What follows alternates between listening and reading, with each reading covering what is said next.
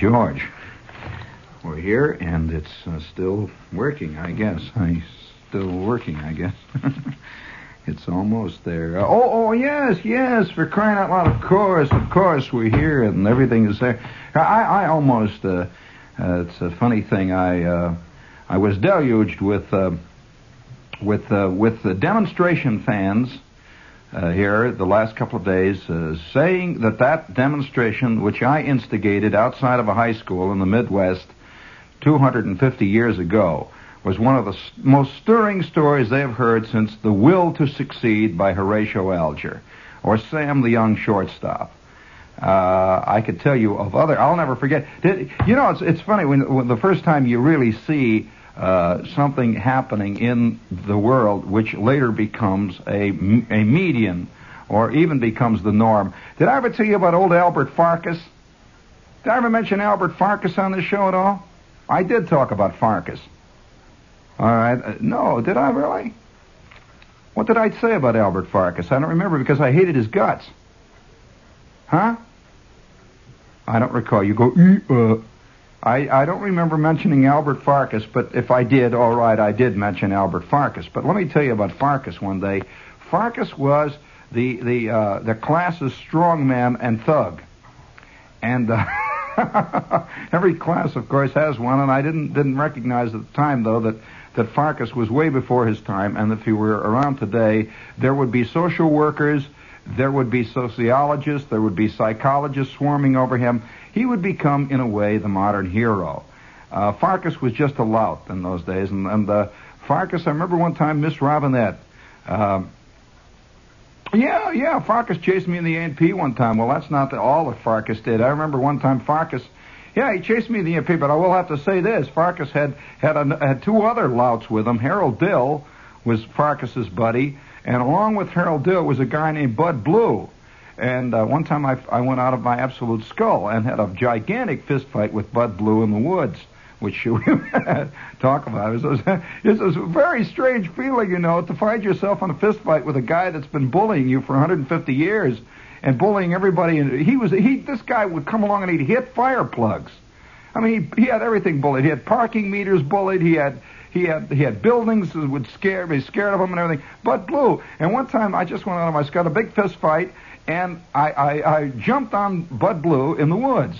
And the next thing I knew, I'm on top of Bud Blue and hitting him and bumping his head against the rock. And I got, suddenly I realized that I'm on top of the bully, and I got scared at that minute. Oh, what am I doing here? And right at that minute, I chickened out and got one in the ear. It's believe me, the minute you're aware of what you're doing, you're dead. It's like when you're acting on a stage. The minute you're saying, gee, I'm out here, there's 2,000 people. I'm to be or not to be, that is the question. The next thing you look up on the balcony, you look out, and you hear the guy selling tickets. Forget it. If Mr. Chapman is out there in the audience, if Richard Watts is in the audience, you are going right back to the unemployment line tomorrow night after the clinker closes. It's that knowledge, it's that understanding yourself. So I'll tell you about Farkus, how I was in on the beginning of a whole new wave of things. I never realized until this time, of course, time to time I had intimations, that Farkus was he's truly avant-garde. We always think of the avant-garde as artists and writers. Oh, no. There's another kind of avant-garde, completely.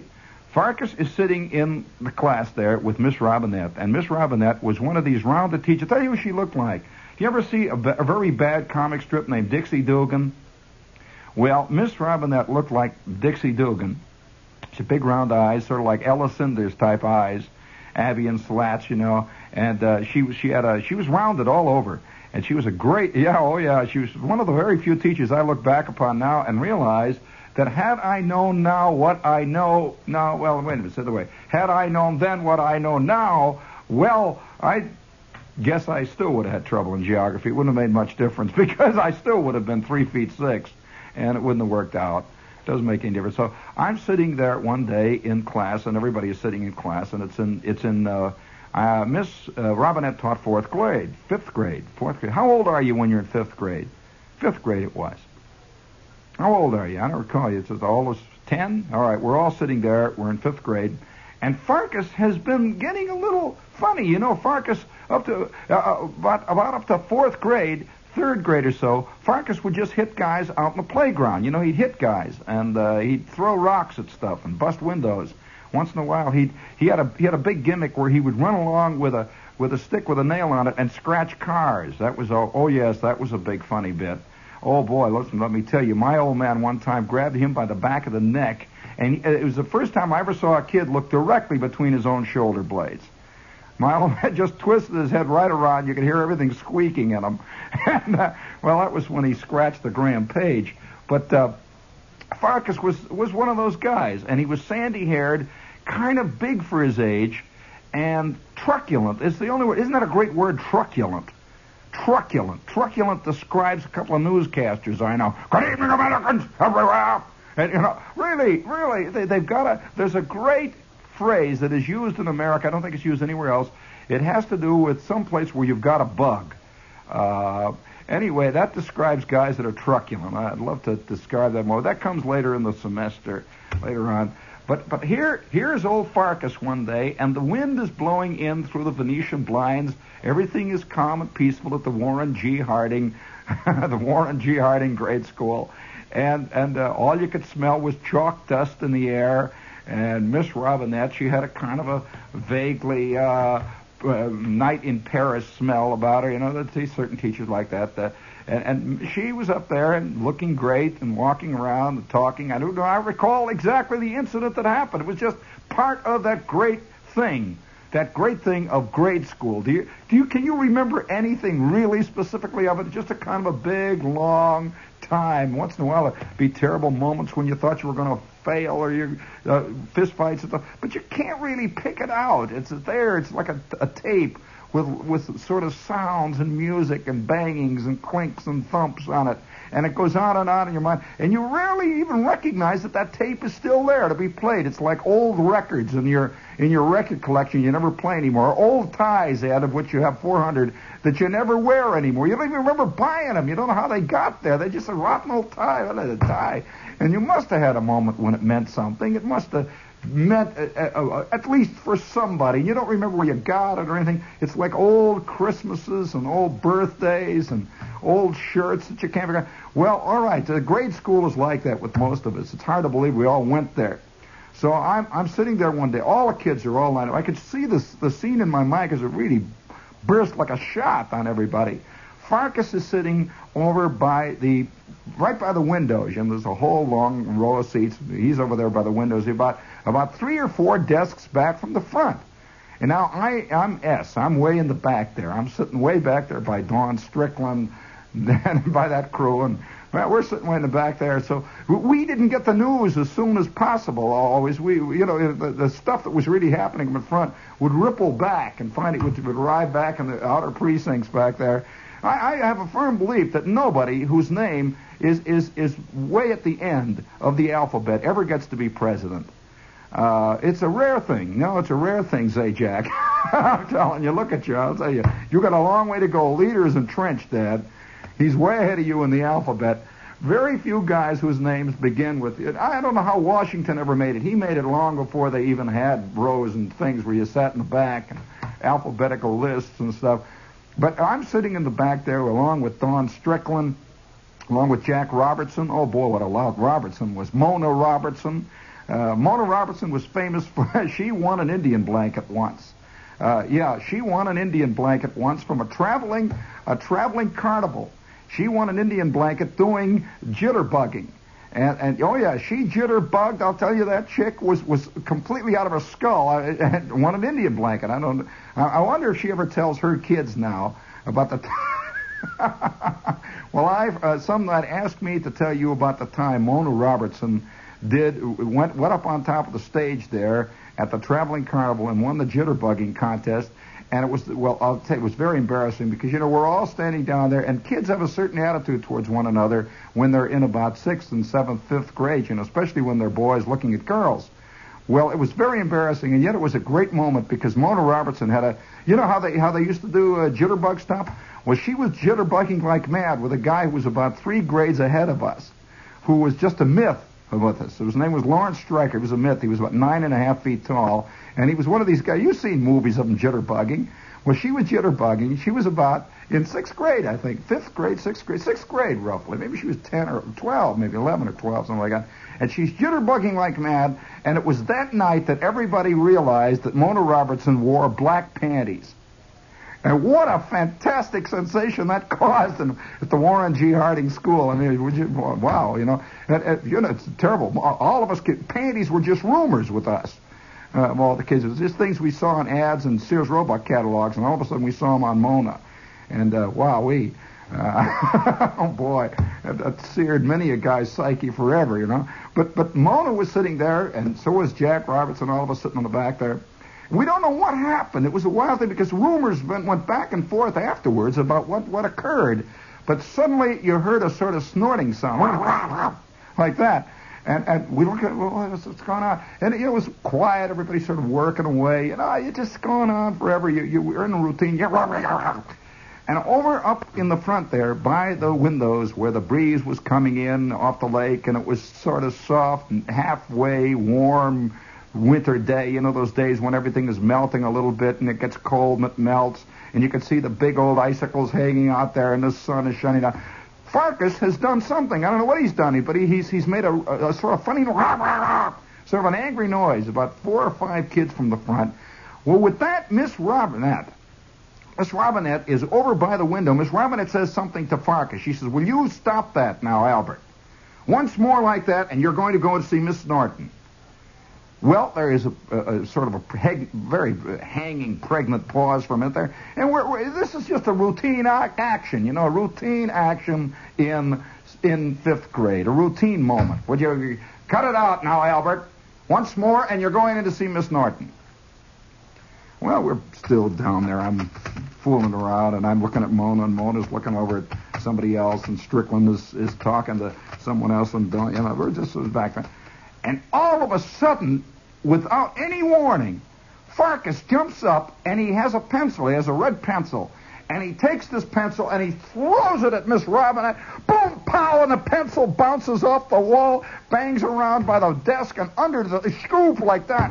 And, oh, boy, what a fantastic moment. And everybody, it's just like somebody busted a light bulb or something. There's a moment we're all sitting there. Boy, what silence. And Farkus is up on his feet, and he is hurling obscenities. Now, remember, this is about in 5th grade. What do you mean? Damn it! No! He's yelling like that, and this kid's ears are red. He is a real nut, and he's out of his skull.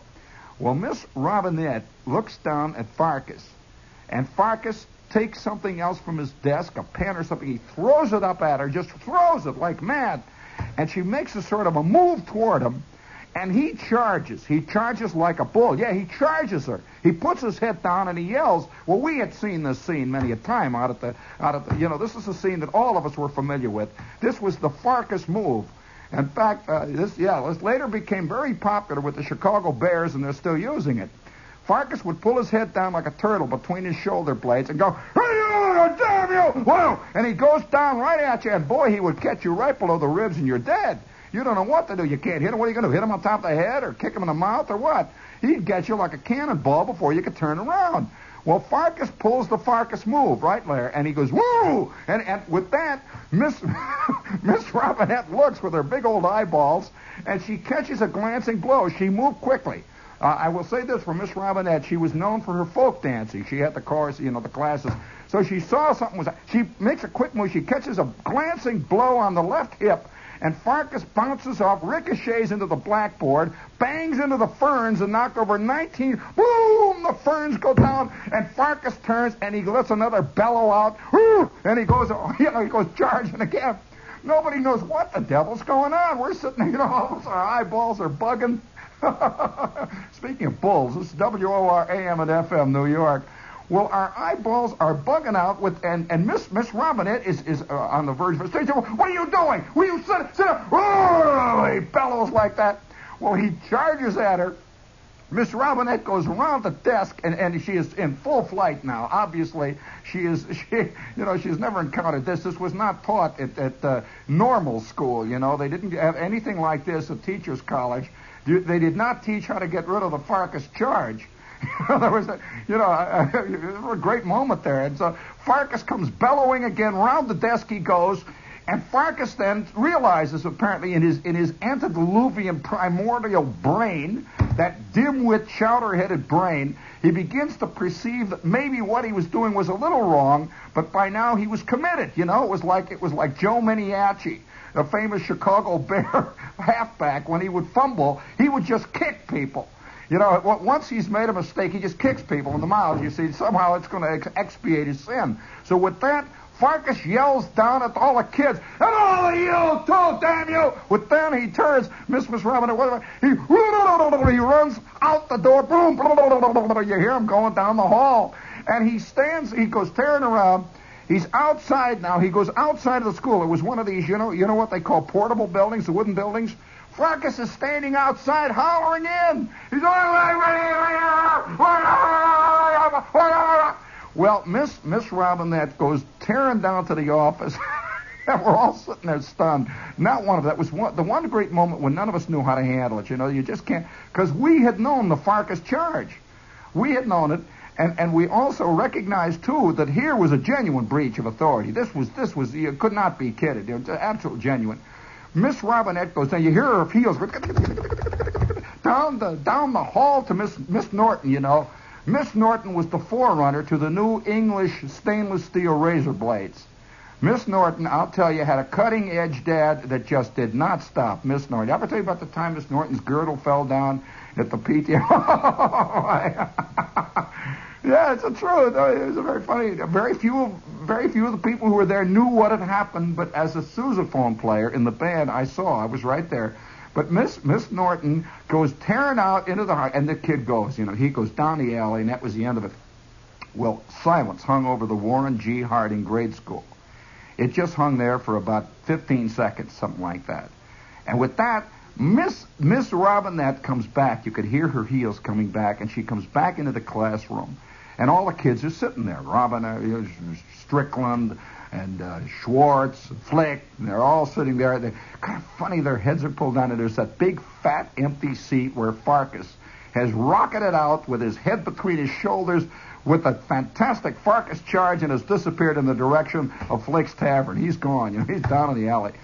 We're sitting there. Well, Miss Robinette comes in. And she stands in front of the class for a couple of seconds and says something to the class, some little triviality like, well, now let's get back to work, children. And she sits down at her desk, and all of a sudden she starts to cry. Oh, my God. I tell you, she starts to cry, and she puts her head down on the desk, and all of us were sitting there, and she has a box of Kleenex, and she starts taking out the Kleenex. And she just completely dissolved, and we're all sitting there. And, Schwartz was about to move in, where Farkus had left off. He was about to pick up the cudgels, and everybody, there's that it's just like the French Revolution. You break one thing, and the next thing you want to cut everybody's heads off, and everyone's sort of feeling, oh boy, wow, And she is crying, and everybody's sitting there. Well, Robertson is sitting in front of me. He kind of looks around. And Mona Robertson's looking at Schwartz, and the kids are sort of itching, And she cries and cries. With that, she gets up and she says, "Well, I'm very sorry, boys and girls. Now, it's nothing. It's absolutely nothing." She says, "I'll be right back." And she goes out of the room, and we sat there. And we're just sitting in the silence, and boy, what a rotten feeling. I still remember how crummy everybody felt, because up to that point, she's sort of vaguely the enemy. And she is crying, and she goes out of the room, and obviously she's headed down towards the ladies' room, and she has disappeared in the general direction of that room, and we're sitting there. And that funny, long afternoon silences that are in grade schools, we're sitting there, and suddenly in the distance, in the woods, on the other end of the playground, we hear that nut Farkus. He's in the woods now, and he's yelling. You can hear him yelling. And there's absolute dead silence. We're sitting in there. On one side is the devil, and on the other side is the deep blue sea, and Farkus is screaming it out.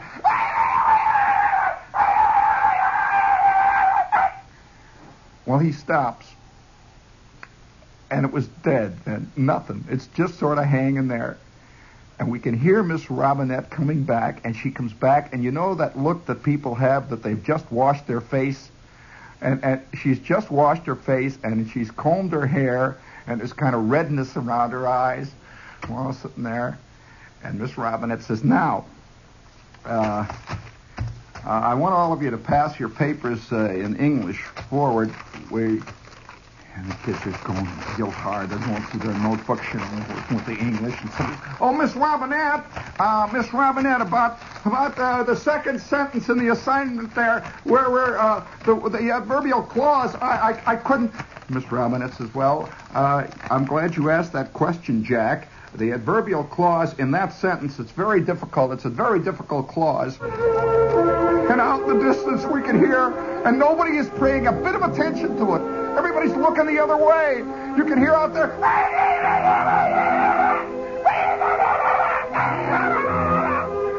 And children, we're going to start a new chapter today in arithmetic, and I want all of you to get out your arithmetic books now because we're going to have some special reading. And her eyes were red, and her face was white and all washed, and you could smell she put some fresh perfume on. And all you could hear in the classroom, you couldn't hear her talk, you couldn't hear the kids write, all you could hear was...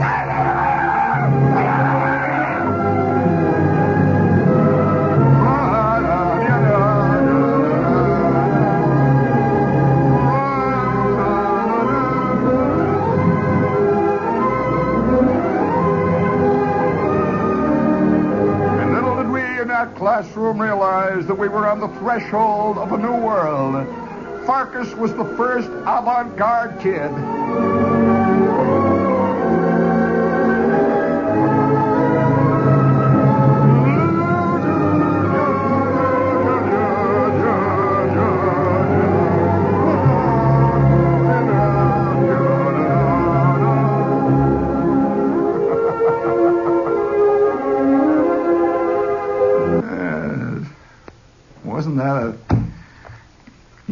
Now, I don't know why I told you that story. That is none of your business, actually. I don't know why I told any of you that, because probably somewhere Miss Robinette is still having troubles with that problem. She probably got married and has kids that are doing the same thing now.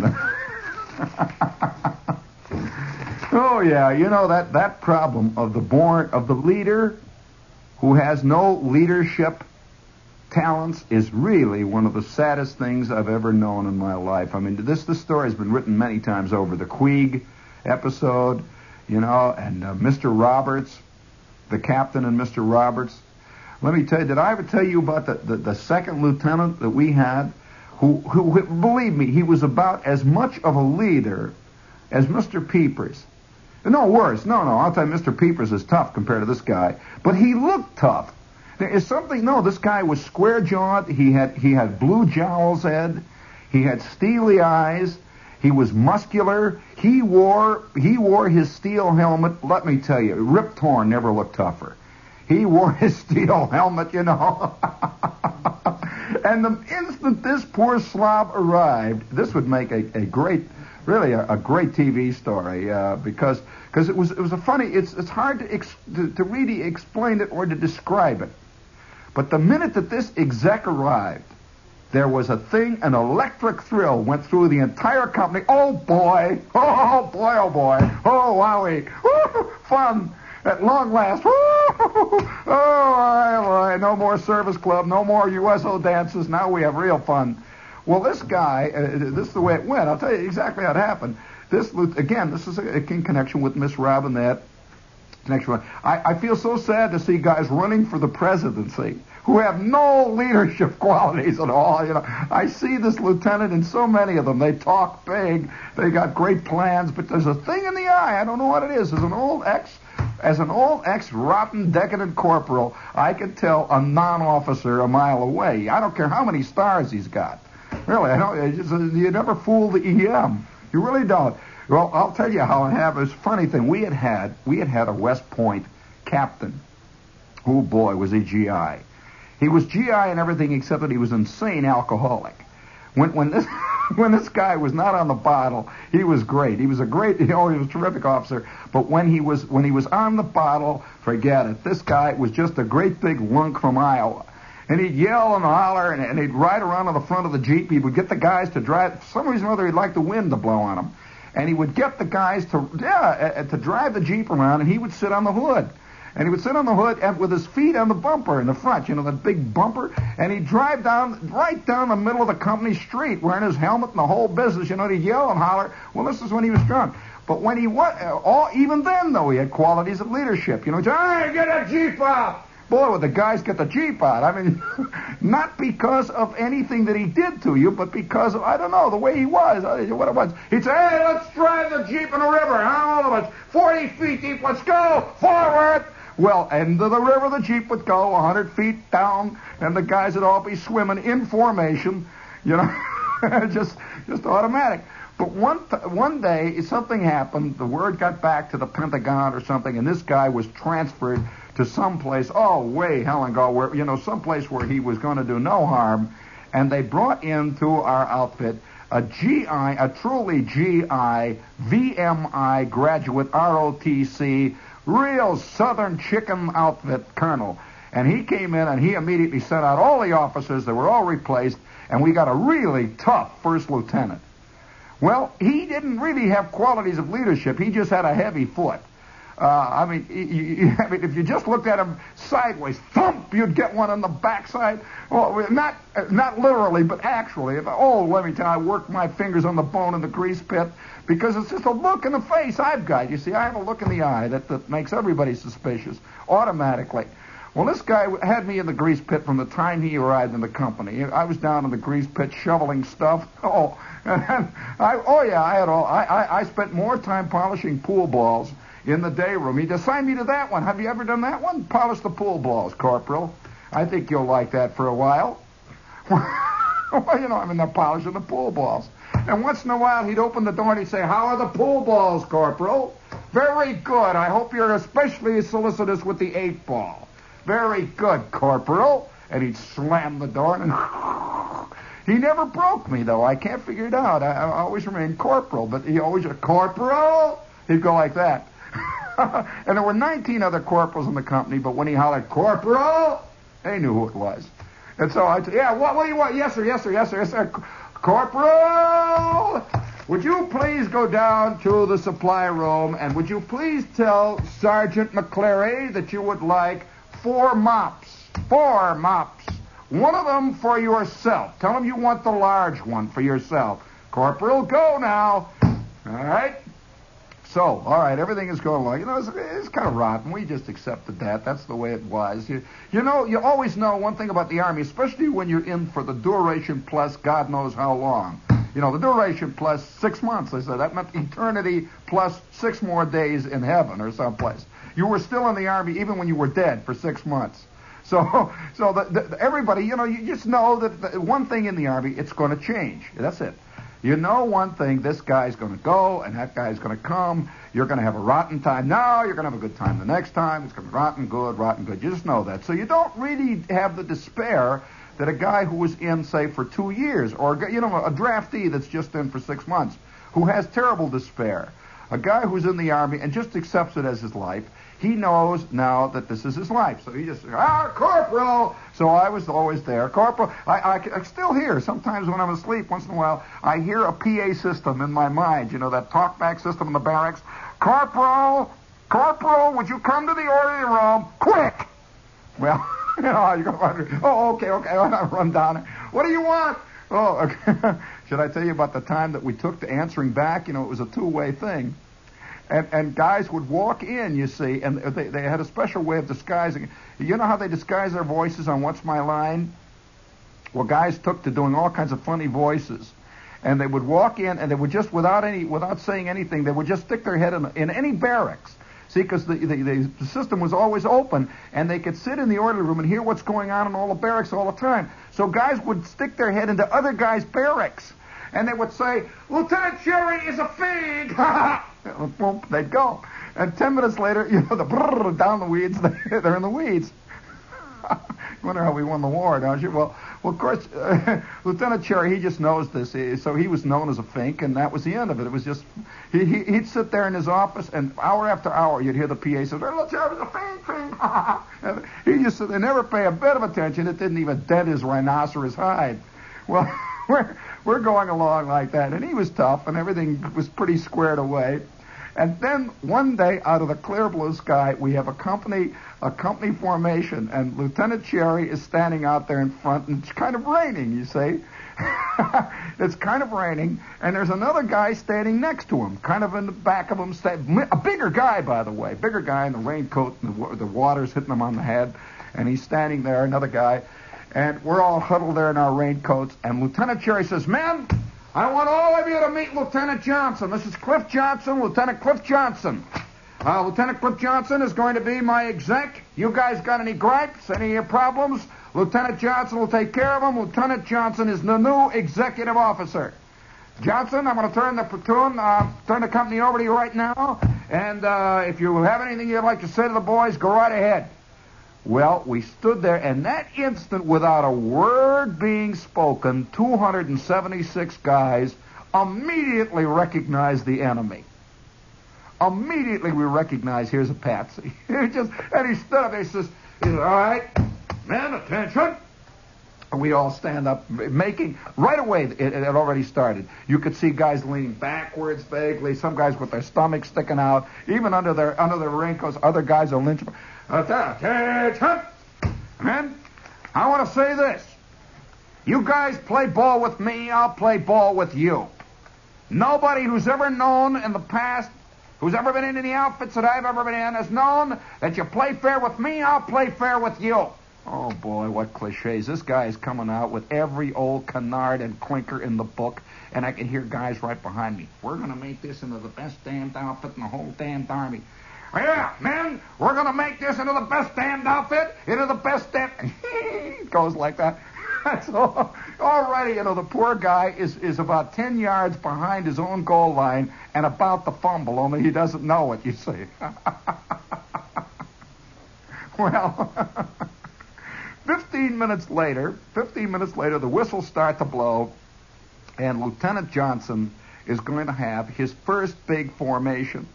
And Lieutenant Johnson has us all lined up out there between the latrine and the orderly room when the first movement started to happen. He is standing there, and it's raining yet, He says, "All right, men, Lieutenant Cherry and I have discussed the question of drill. And we have decided that this outfit needs a little more close order drill. I know a lot of you are going to have plenty of gripes." And it's going... It's raining down on everybody. And everybody is standing there absolutely stony-faced, just looking at. "A lot of you are going to have gripes, but we're in this war to win this war." This guy is fresh out of VMI. You can see it, He's about 9 days out of his Sociology 3 classes. "We are in this war to win this war, and we're going now to the drill field, and we are going to drill until I am satisfied. Attention! Right face, forward, heart!" Blum, blum, blum, blum. Rain is coming, and all of a sudden, out of the corner of my eye, I see out of this great herd of bumping up and down green helmets, bumping up and down green raincoats, and bumping up and down green gas masks, this great herd of mushrooms. Suddenly, one guy's head goes whoop, boom, straight up in the air. There's a trick you do that you roll up on the ball of your arch, and you just go straight up without missing a beat. Whoop, whoop, boom, boom. And Lieutenant Johnson looks over there, and it's up, whoop, whoop. Another head goes up. He can't stop, whoop, whoop, like that. "Ah, company, halt! Left haste!" Rain comes down. I don't know what kind of an outfit this gang is used to being, but we are going to make this the best damned outfit in the best damned army. He's standing there. "All right, now, I don't want any more fooling around. I have the authority of Lieutenant Cherry to break any man in this outfit. You understand? You understand?" He's talking to about 260 of the most grizzled, hardened, totally cynical privates that you ever saw in your life, peopled with about 9 corporals who couldn't have cared less about getting busted. He didn't, Somehow that always makes an officer think that scares you right out of your shoes, getting busted. Busted. So, all right, company, attention, right face, forward, heart. from that day on, it continued. Every time Johnson got us out, little things, little niggling things, heads popping out, guys dropping raincoats out of their pack, guys dropping. I'll never forget the time he hollers, "Gas! Gas!" We're out running, gas. He's hollering gas. Well, there was a rule in the Army that when one thing you could never do was to keep anything extraneous at all in your gas mask. An absolute rule. Gas! Gas! Again, it's raining. You see all these guys with the helmets and all with the rain. Gas! You see candy bars, apples, footballs, things I can't even describe. All kinds of sandwiches, pickles, everything is flying out. And he's looking, he sees all the groceries bouncing around in the cans and stuff. Oh, hey, you guys. Boy, that time we all got our gas masks on, standing there with the big goggles looking. Poor old Lieutenant Johnson. I never forget that. Then the final thing came when Johnson had us out in the rain. I think I told you this story. This is always raining. It was raining 24 hours a day. And it was raining. And Johnson had us out in the rain, and he was bugged. We were nothing at all like the platoon that he had at VMI, the underclassmen.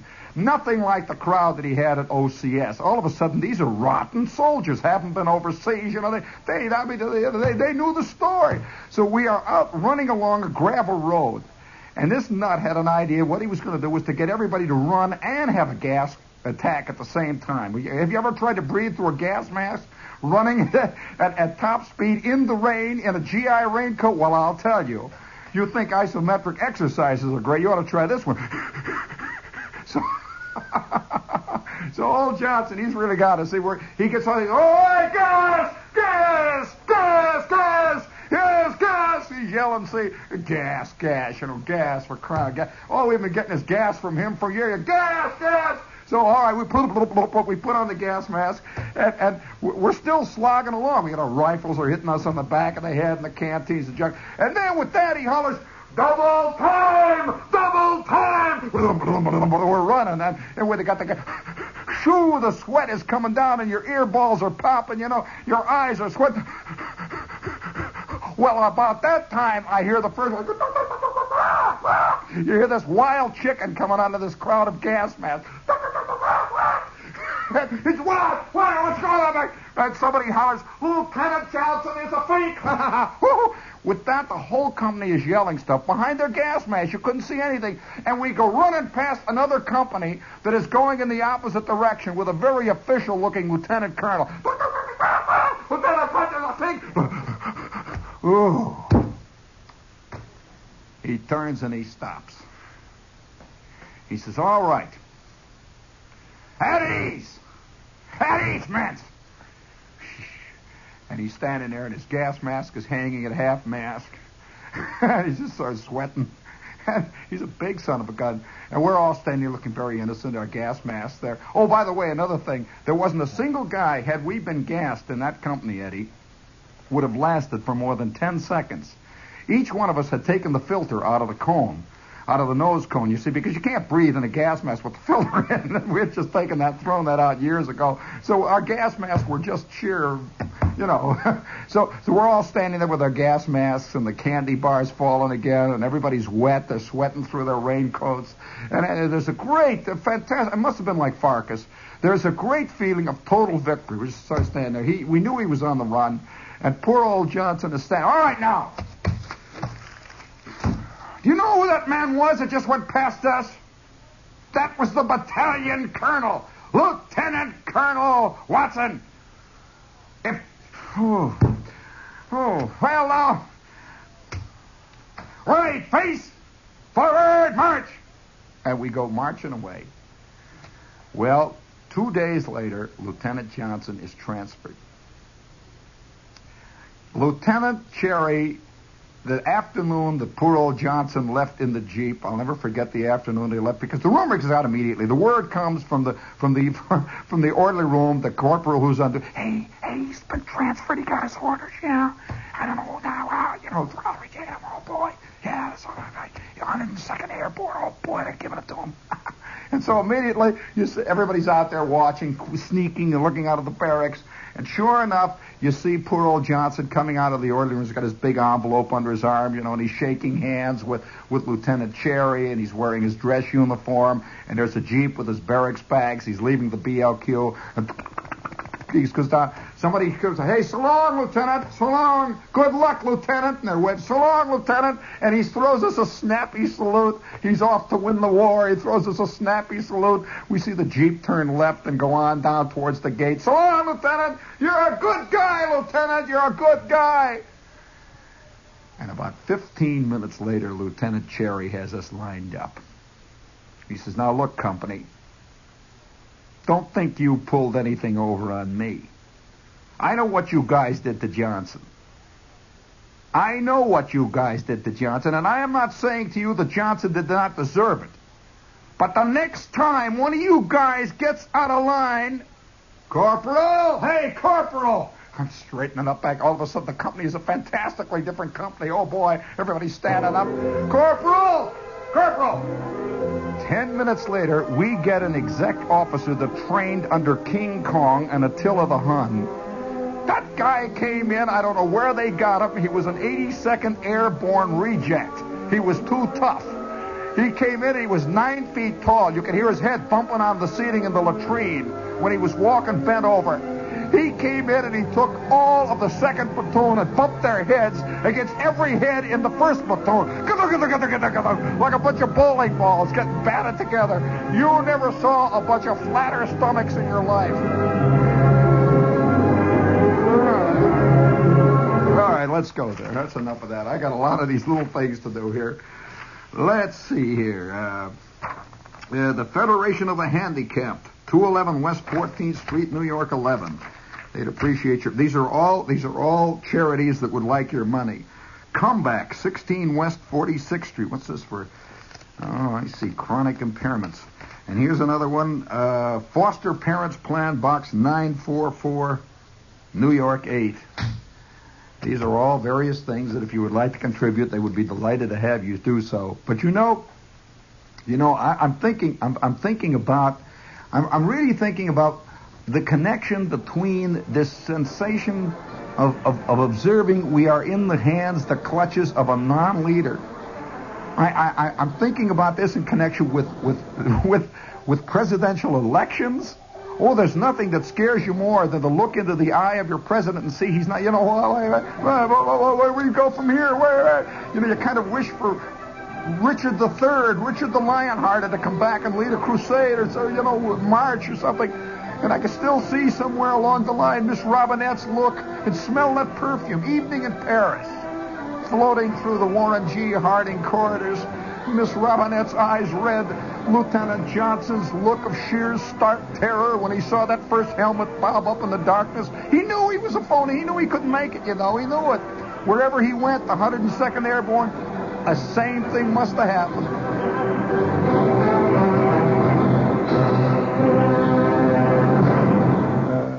Don't miss